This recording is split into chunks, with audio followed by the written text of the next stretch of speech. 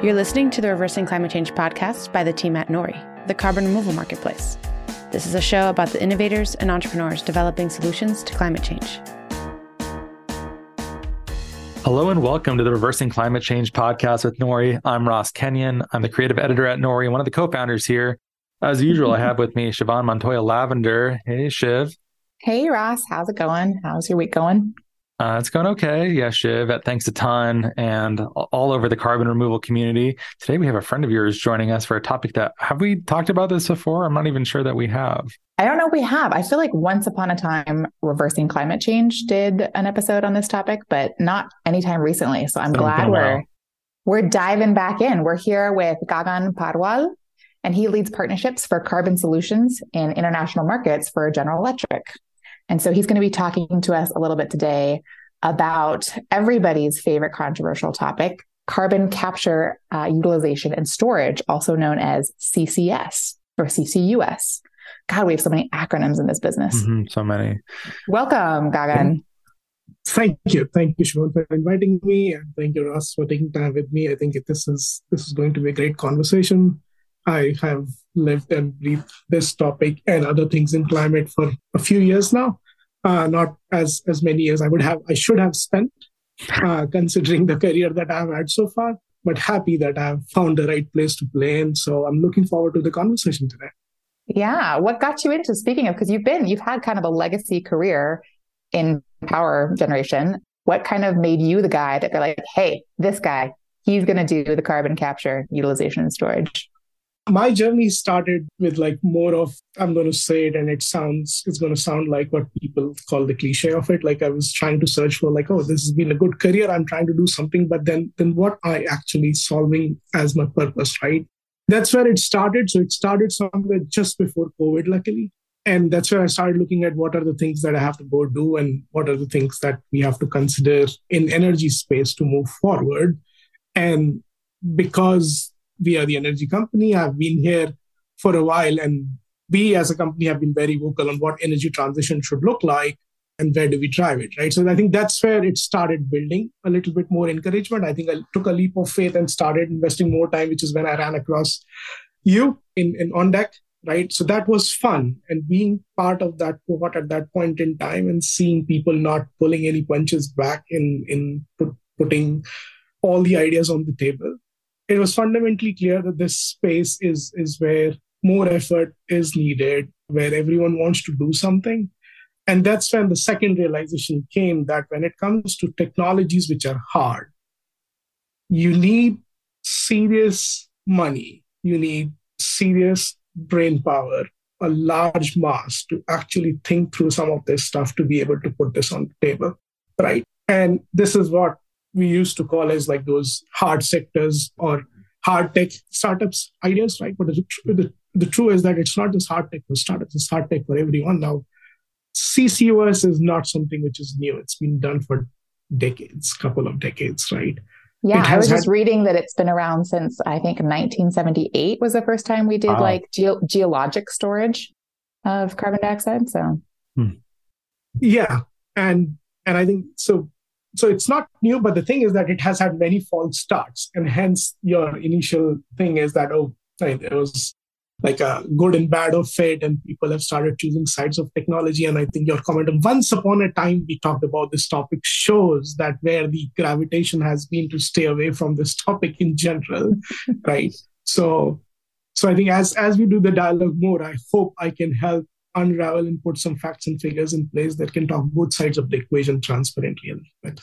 Probably even explain what exactly carbon capture is independently of how it's stored or used after it's captured, and why is it a controversial thing within the climate community? Yeah, so look, put very simply, if there is an emitter source, whether it is a power plant, whether it is an aluminum smelter, steel smelter, all of these emitters have CO2 emissions coming out or CO2 equivalents coming out. Carbon capture, put very simply, is a set of chemical solutions and mechanical things put together to be able to capture those flow streams and reduce CO2 out of it and be able to sequester or use it, right? That's essentially, it's basically a chemical plant that just needs more and more innovation. To your second question of why we think people have a negative opinion or hat, I think there used to be a thing where, because there was a context of the false starts where people just started assuming that because it's CCS, it's going into the realm of, hey, I'm going to put it back in the earth to get more fossil fuel out. That's not necessarily where and how we should be thinking about it, correct? It is an oil and gas industry stencil that people keep on using to drive the negativity around it.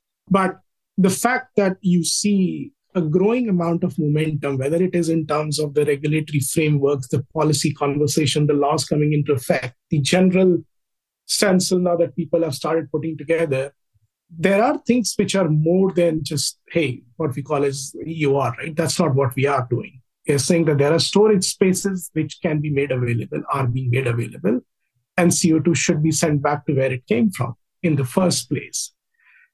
And I think what has happened in the meantime is that because there was no other option of the technology which was talked about very vocally, people just chose their grounds between absolutely green and doing everything which regards nature and forest to, hey, this tech is what we don't like because it's harming the nature. Now, whatever I'm saying, people will debate, and you can debate days for that, whether they still agree. Let's debate it.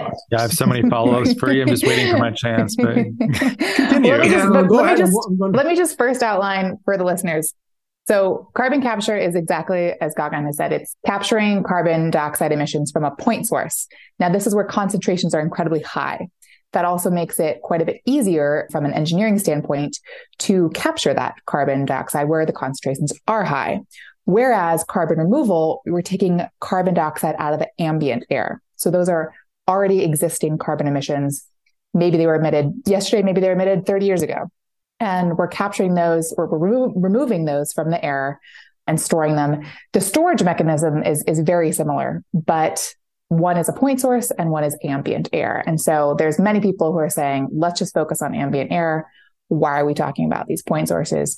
Let's just shut down the point sources and let's focus on renewables. So I want to know, at ODCT, did you feel like a pariah? I feel like you were pretty welcomed as a GE CCS guy. Yeah, but in ODCT, I was not a GE CCS guy. I was this guy who was trying to develop this protocol in which you can exchange services like healthcare and education in lieu of carbon credits that you may generate. It was espionage. You were just sneaking in with us.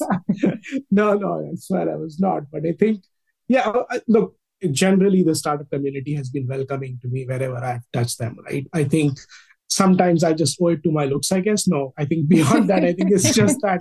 Probably that, yeah. I feel that they get a little more value around the industry experience, and that I've been here for 17 years in General Electric, doing different roles across industrial sectors. I think that's good. I think the second part, and you make good differentiations over there, Ashwin, right? In terms of reduction versus removals, right? We have, again, created this gravitation of where instead of talking about direct air capture with CCUS, i.e. point source with removals from air, we have taken positions. No, that is where I'm gravitating towards versus CCS. That, to me, does not make a whole lot of sense. It has to be A plus B, not A versus B. And the reason I make that statement is, like, all of us, like, this is the crowd that I'm probably preaching, but we can probably at the back of our head say 2050, 2030 targets and where we need to be. How far is 2030 between now and 2030? So all of us can talk and debate and choose positions of technologies, or we can actively participate and do something and make these technologies real. The context always being that none of them should be doing a forward-looking damage, period.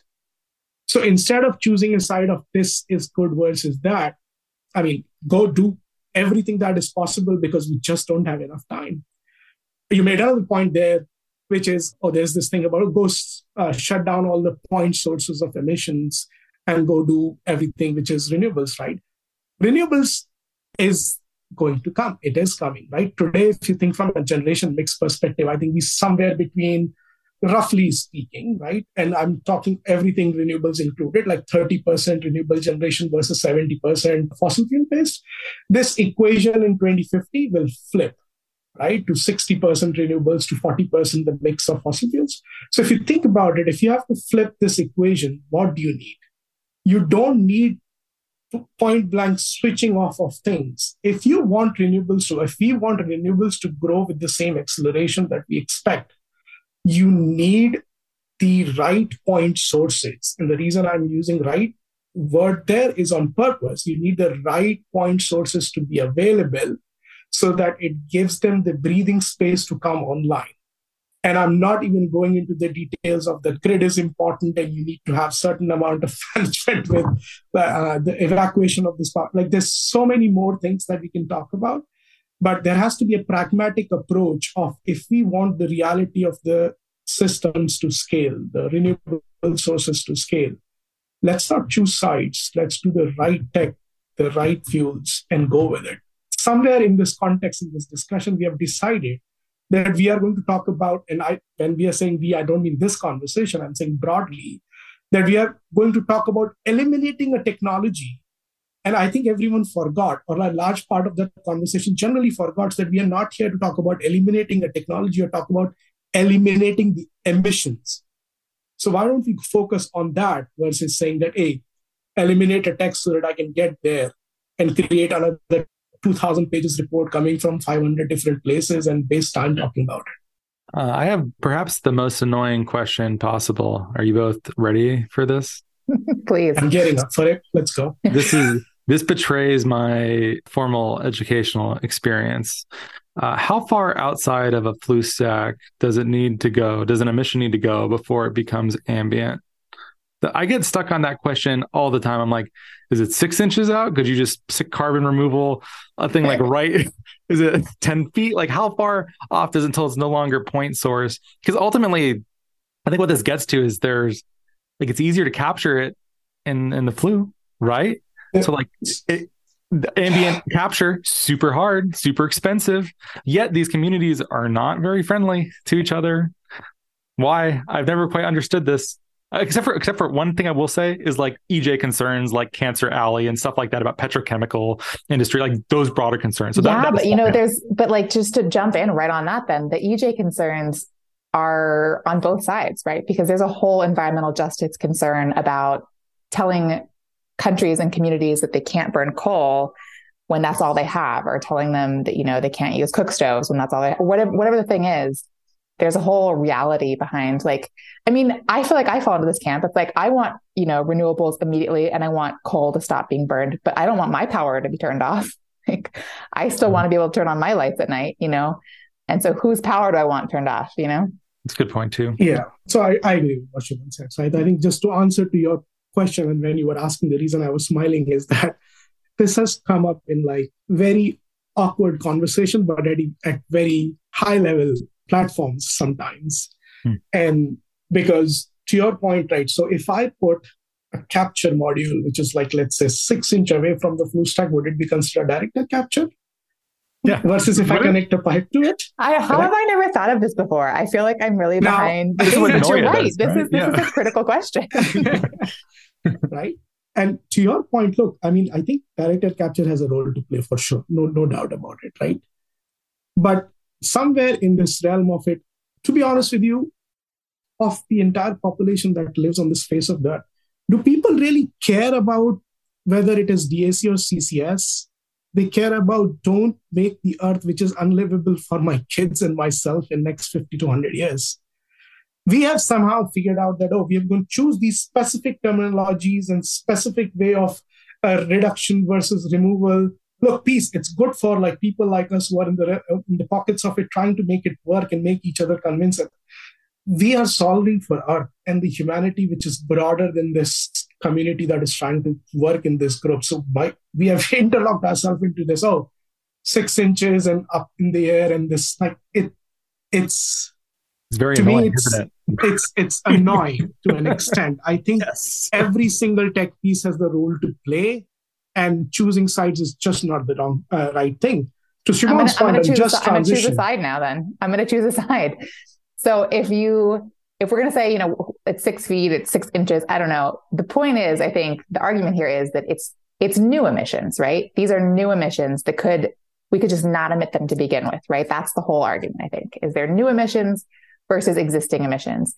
And I think what a lot of people don't realize is A, where these new emissions come from sometimes, and then B, just the energy reality. I don't think I understood the energy reality until I got into carbon removal a little bit more, and just the reality of energy transitions. And so can you speak a little bit to like you know what the wattage and stuff is. I don't know like what people are using, what's needed. Not a wattage person. No. I'm not a wattage person. And so like, give people a real sense of like, is their power being generated by coal or by natural gas? And could it be tomorrow by, wind and solar or not? And why not? So look, there are a few things, and I was, as you were talking, I was just like taking it down so that, and I will start with this, right? So I think, let me just start with the tail end of your conversation. The way you have to think about it is the following. Today, of the total emissions that we do, right, 40% comes from the power generation sector. Even after that, about 770 million people on the face of the earth don't have access to electricity. Okay?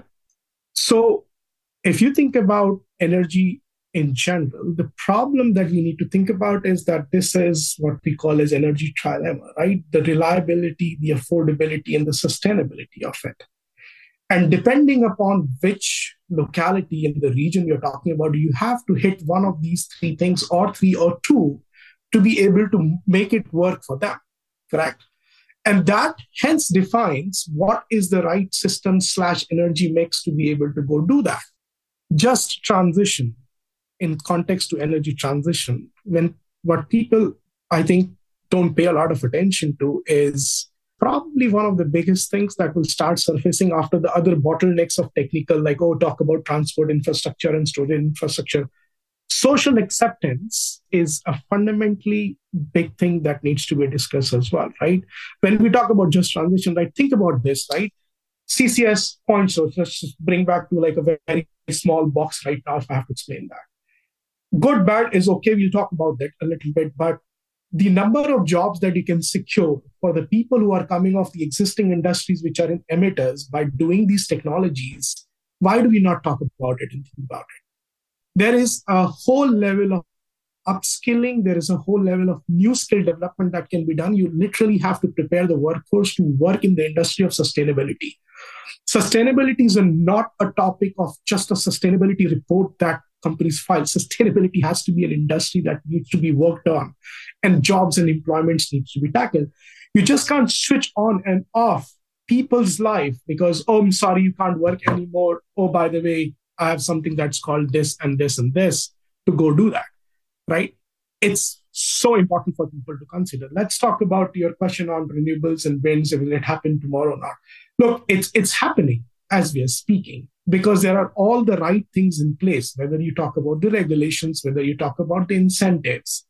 It's helping it scale. The problem is that the speed with which it has been happening has been historically slower than any projections that any party has built. I'm not going to name them, right? You pick up any parties, any report, they all had like, we're going to do X gigawatt. And today we probably stand at like 12 or 13% of the projected number of 2020. And we are in 2023, correct? So the speed and the acceleration will come because the elements are right. For that speed and acceleration to actually materialize, it's very important that the firm power, or what I just described as the reliable power, is available, right? Which basically means that if you want to make sure that right amount of renewable energy sources, which is called as VERs or grid on the grid, are being put together and grids are evolving to address that, you are not taking away the oxygen, which basically gets sent out to the people and their homes and the industries to keep them running, and hence the grid infrastructure that needs to be evolved. Another thing that we need to understand let's talk about like, what do you put to build a renewables infrastructure in a plant, right? Two components, let's just talk about it, right? Cement and steel. No carbon emissions there. Well, thank you. So these are hard to abate sectors. So if these are hard to abate sectors, what do I need to do to help these hard to abate sectors to decarbonize themselves so that what we are talking about and helping the renewables to grows the right way? all of us, I'm sure the three of us have gone to this, oh, let's look at the carbon footprint of this solution. Oh, it looks like positive, but in the net of it is negative or zero. How do we avoid that problem? We avoid that problem by putting a technology solution set to make sure that these sectors which have least or low avenues to decarbonize are able to utilize this to surface themselves or manifest themselves in the realm of renewables, right? Coming back to CCS again. So CCS in near term does what for us? If tomorrow I'm going to go stand up a CCS plant right outside a point source, it immediately plugs the emissions that are coming out of it. So in near terms, it kills the emissions, let's say. If it keeps running, then what it is doing is it's almost helping you say that, look, for some of these hard to abate sectors, 60-70% of these emissions are coming from power sources, 40% are coming from power sources. It's helping negate or providing more avenues to hard to abate sectors to go do that.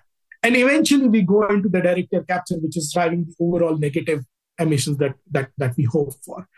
So there is a role and time for all of these things to play. And these sectors which do not have avenues need to understand the impact of these technologies. And to be honest with you, there is a large and a growing conversation now where people want to go and see, like, what are my avenues? And I say this in all humility, talking to a lot of people, like, I don't think I've come across a single person, and when I say person, the entities in this space who are saying that we will not do it. They do want to do it. But where is the solution set? And what happens is that if I am running a smelter or one of these, I have like these 10 consultants and 5 people all coming and pitching to me different solution sets without telling me what's the mix that helps me, because I'm just worried about, no, guys, I need to still produce commodity at a price point where there is competitiveness in the market so that they can be sold, right? There's this whole thing about green premium versus green premium will stay, but green premium will only stay if there are right incentives for people to buy and reinject. I wanted to talk about the social acceptability, but that was at the beginning of your comments, but we've moved quite far beyond that. So Shiv, if you had something that was closer to where we ended up, no?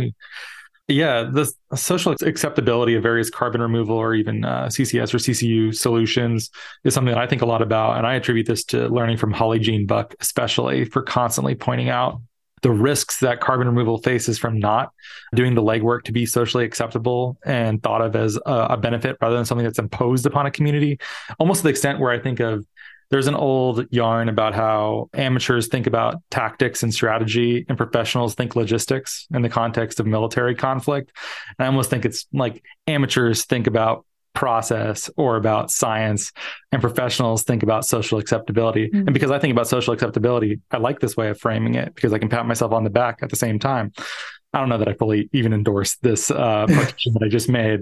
What are the upstream currents that you're facing currently for making sure that people see this not as like a techno fix, not as something that is the lifespan of toxic polluting industries is being encouraged by having this like greenwashing veil draped over it? I'm sure you've heard every criticism and then some. Not why are they wrong, but how are you addressing the lack of social acceptability for some of those? Yeah, so again, I will just start with what you said. I don't think they are wrong. I think they just need to be educated or at least have an opportunity to listen to the pragmatic opinion which is coming out of it. Correct. But I think a large amount of effort that is being focused on and continues to be focused on is the right level of policy decisions and policy sitting on the table where the policy decisions are being made, are being discussed, to be able to show what that means and how it places the countries in the right realm of delivering the energy transition that they own. Correct. You can spend days sitting with individual parties and it generally will end up in like a convince me conversation. But if we have to make these, then a lot of effort that is being done right now and has to be done is making sure that there is a solid regulation which has been agreed, good policy decisions that are being made to make sure that people understand that this is being done with full transparency of what this means and what it does for the ultimate goal of emission reduction in this space, right? Look, and I'm not saying that these policies and regulations don't exist. There is a lot which already exists. Right now, the challenge is how do we basically make people understand that it has to be recasted to be thought about in a way where you can understand that, oh, is CO2 in my backyard is a good thing or a bad thing, right? Is CO2 being put in a well is a good thing or a bad thing? If case in point, the Class 6 well in the US EPAs, right? If you look at the existing framework of why it was basically made that the drinking water pollution doesn't happen, right? It's a good framework that we have to do when we are sequestering CO2, right? So how do we bring it to make sure that that becomes evident, known, and understood by everyone? And there is a lot of effort, by the way, with even the government entities are doing, not just people in the private space, to make sure that it's out and about and people understand that every single thing which is being done from capture to transport to storage has a set of regulations, requirements, and codes that are being formed to make sure that it's all tied and it's not harming to their futures or what we will call as a social acceptance of it. Yeah, I have a lot of thoughts too on various parts of this. I'm not sure if I want to go this direction, but I'll try it out. When the debates over the pipelines were really intense too, I remember reading pieces saying that the alternative is not that we stop using oil and gas. The alternative is that it gets trucked and railed to places of production, which is way riskier than just pipelines moving oil and gas. And I wonder if the semiotics of this is maybe just unworkable, where people don't like it going over indigenous land, or they just don't want to be around oil and gas infrastructure at all. In which case, I don't think you can really persuade some of these people. I don't think you could say, well, it's safer. They'd say it's really not the point. The point is, I don't want toxic industry existing at all. I don't care what kind of regulation that you've squeaked through. Maybe this is not the modal person you're trying to convince them. Maybe you're trying to convince someone who's like cares more about having a job. They're willing to accept some risk, and they're not just a hardliner. Or your partners, like who are these partners that you're trying to work with and make this industry function? Yeah, so I'll address both of those things, right? So I think to Ross's point, look, I don't think the intention is actually to convince people to get something in their backyard, which is not there, correct? So if you see, one of the biggest things that is talked about in this space is land use and permitting, correct? So you just don't go and walk about saying that just because someone has decided that this is a good place because it makes economical sense for something to be done, it will be done. No. And that's not the crowd that we need to convince, and we should be. So let's talk about very specific as to what this looks like, right? CO2 storage. If you think about it, correct, the whole concept around where the gas came from, what happened to those oil wells at the end of the day? They will deplete, and they are depleted, right? So there is identified / to be explored geological capacities that is already available, which is in the space, which was already permitted for this work to happen. So I think the effort should never be to go and try to go and get a piece of land or work on a piece of land saying that, no, this is what it makes. Economics cannot solve for what you were alluding to in terms of convincing people, right? The convincing is probably not the right word. I think educating is the right word. It needs to be done in the corridors of policymakers, in the corridors of people who are trying to understand and make sure that the right incentives are there for this technology to take off. And that brings you on to your point on what kind of partners, right? So if in this context, the biggest partners are the governments themselves, right? The policy consultations that happens, right? The good part is a lot of this policy consultation is out in the open. People get invited, you give your opinions, and then you work your way through that, correct? So it's important that that is absolutely transparent and pragmatic to what it needs to be versus just because we like something, let's talk about it and convince people to go do it, correct? That's a very careful stencil, right? And that's not where we are. Let's be transparent. Let's talk about what makes sense versus what doesn't make sense. From a CCS perspective, if you think about 4 key problems, if you would summarize, right? We just touched about the biggest one, which is the social acceptance, right? The problem of economics of this, the problem of infrastructure of this, the problem of just the permitting of the wells where the storage is, right? Those are 3 fundamental things that basically needs to be solved for in the same context of who are the partners that we need to work for solving this. Look, technology providers and private companies and people who play in this space will come together to make it work. There is an intention to come together. Transport players, the storage players, the OEMs on the emitter side, the carbon capture tech providers, they will all come together in some way, shape, or form, right? But for them to be able to come together, these 4 things that I just talked about need to be solved for. How do you solve for that? You solve for that by having solid and a clear line of sight to the regulations and policy that makes sure that there is the right understanding, there are the right incentives to be able to make it work, right? So just trying to bring it that there's a box that we need to understand that needs to be solved for. Yeah, those are some serious problems and some clear hurdles for CCS. And actually, I'd like to talk about how this kind of relates back to, I think a lot of our listeners are interested in carbon removal or work in carbon removal. And I want to kind of pull it back to something that's very tangible for them, which is, I believe you're starting to work in how are you going to do like the offtake system? How are you going to build out like an international offtake system for carbon dioxide? And I think that's something that we haven't really started to solve for in a major way as a community. And whether it's, CCS or DAC or wherever the gas is coming from, like it's coming and we need to put it somewhere. And right now we have the capacity for gigaton storage. I mean, I hear that all the time, like the amount of basalt reservoirs we have, or the amount of empty injection wells we have.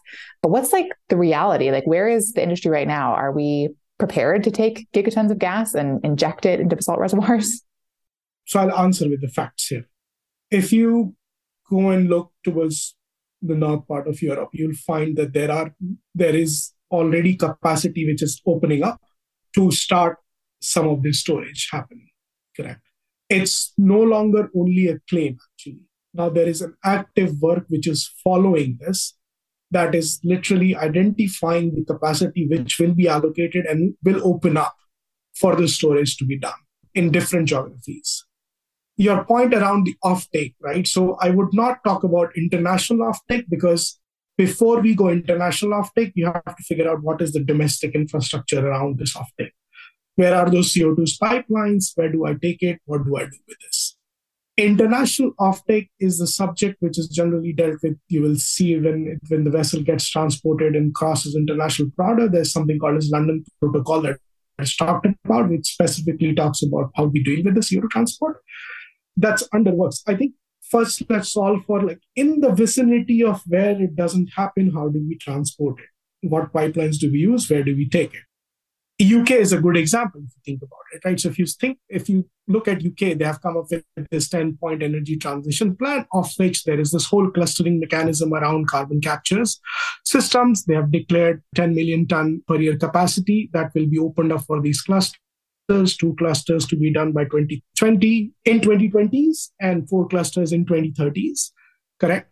So market is slow. And when I say market, I mean what we just described in terms of storage space is slow, but it has come to a more pragmatic way of people now knowing that there is an opening and people are actively working in this space of making storage available to the sequestering partners that they have, to the sequestering possibilities that they have. And it's not just them, by the way. You would see that there is a portfolio of companies, and these companies who have put a lot of money, who are even working within the shipping industry to be able to make sure that there are right ships available when that international transport is needed to be able to transport the CO2 across the borders or within the border, even from the shore to the well. So the point that there is a lot of conversation around gigatons of storage space, that is true. That is a conversation. Is it opening up with the speed that we would like it to open up? Probably not. And I don't say that there is a particular reason behind that. I think, look, it takes time and a lot of money to be able to come to those conclusions, right? It also takes the gas itself, right? I mean, like how much gas is even being stored? I know it's something in the order of, I think I wrote it down. Hang on. Cut this for CCS pause. Today, it should be somewhere around 38 to 40 million ton is what CCS projects. 40 million tons is what I have written down. Yeah. So, roughly 40 million tons. Is that because do we need more CCS projects? And then is it just for the lack of CCS projects? Is it because DAC hasn't gotten off the ground yet? Like, so you are hitting on that, one of the 4 things, right? That this is a chicken and egg problem of infrastructure that someone needs to solve for. So very simply put, infrastructure will not scale unless there are enough CCS projects. There will not be enough CCS projects unless there's an infrastructure. Oh, Gagan, what a classic problem for us to face. So the question is that who and which entity can foot the bill for the initial pain points and the years where while these infrastructures are being built up, someone needs to put the money in to not get locked in this chicken and egg problem again. And the scaling happens.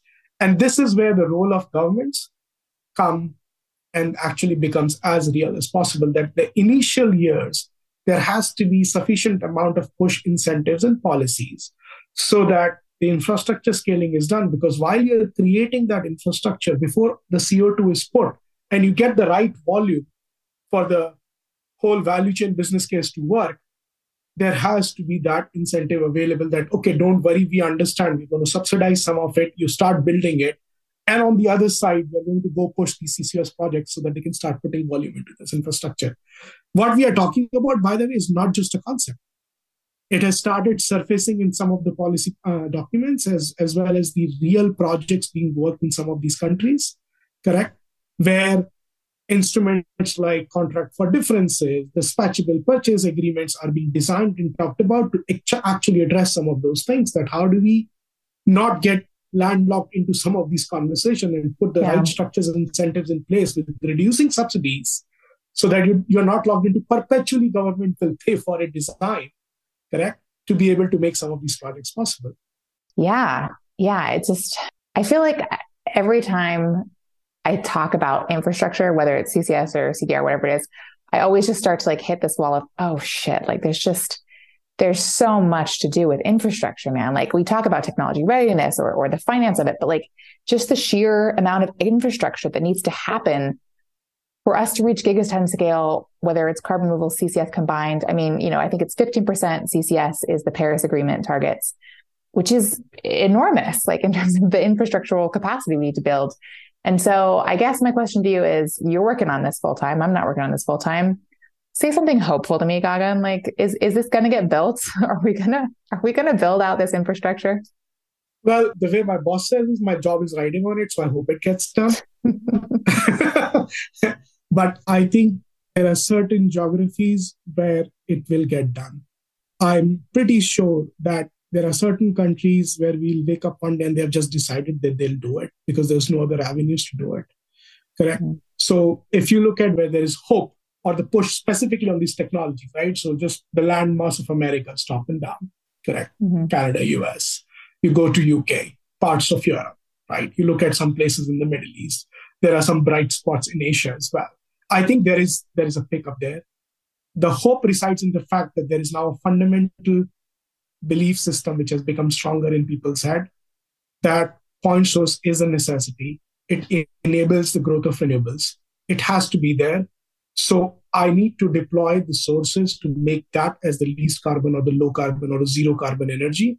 And hence I'm going to go deploy solutions like hydrogen, like CCS, like ammonia to be able to go and make sure that these fuels help support the transition that I'm looking for. Yeah, right? There's a lot of hard pills to swallow in this.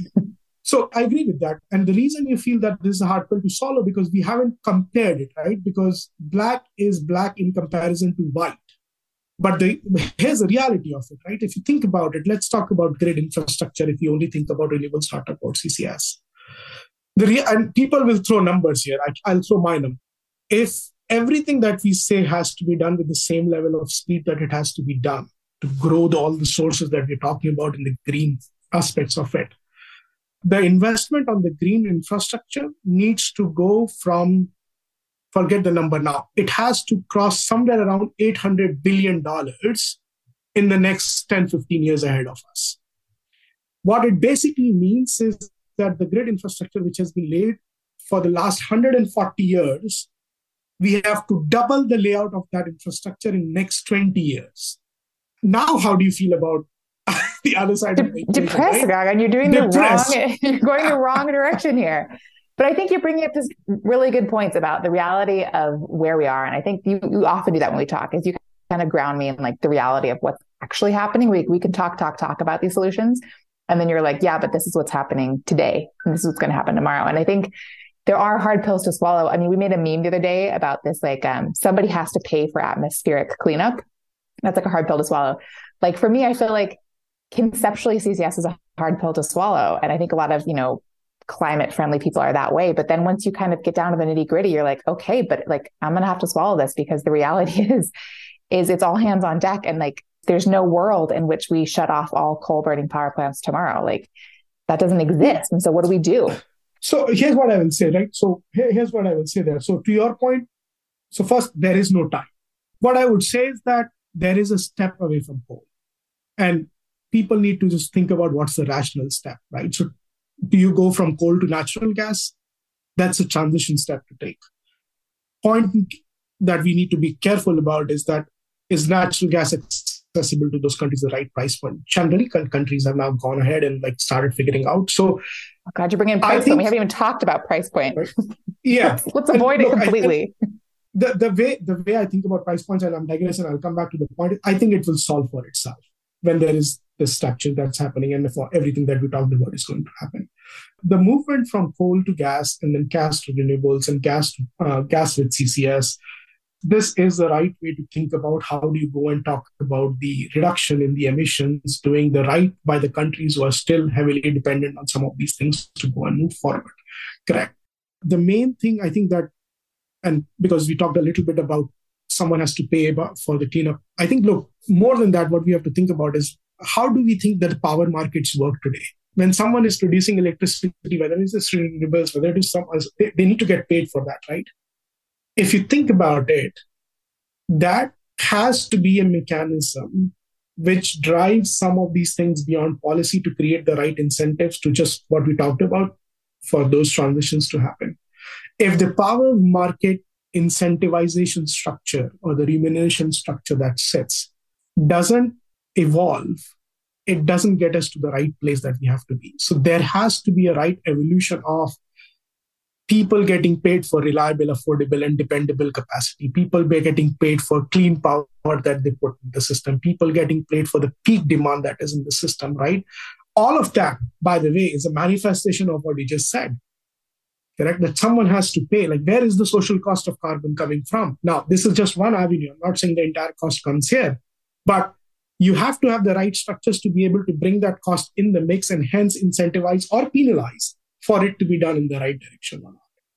I would say solve for 4 things. I'm going to repeat them. Solve for the economics of this. Solve for the chicken and egg problem of infrastructure of this.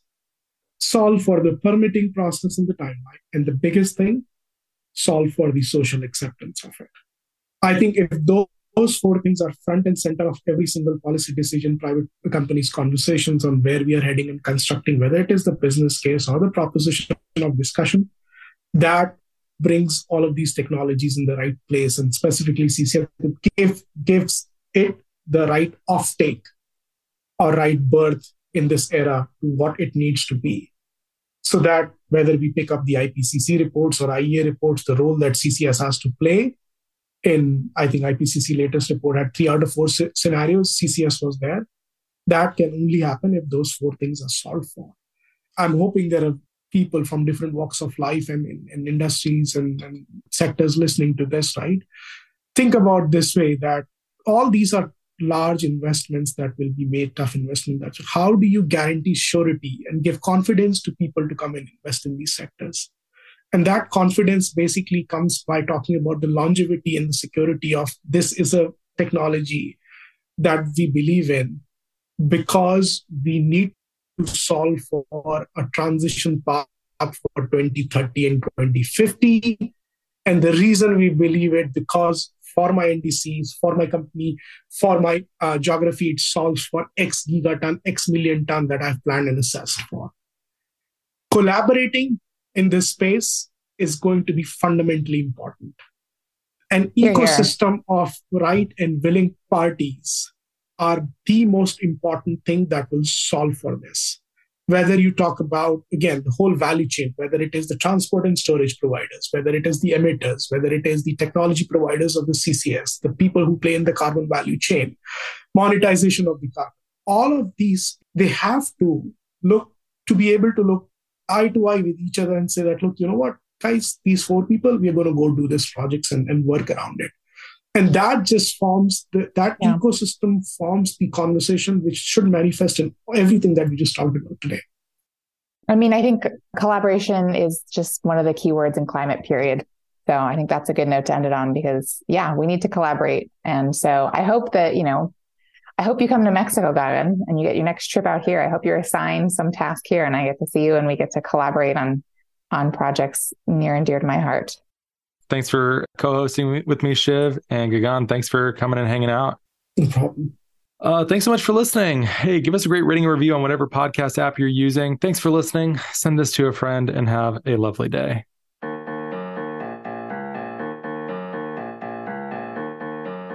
Thank you so much for listening. If you could please subscribe and give us a great rating and review on Apple Podcasts or a rating on Spotify, that'd be much appreciated.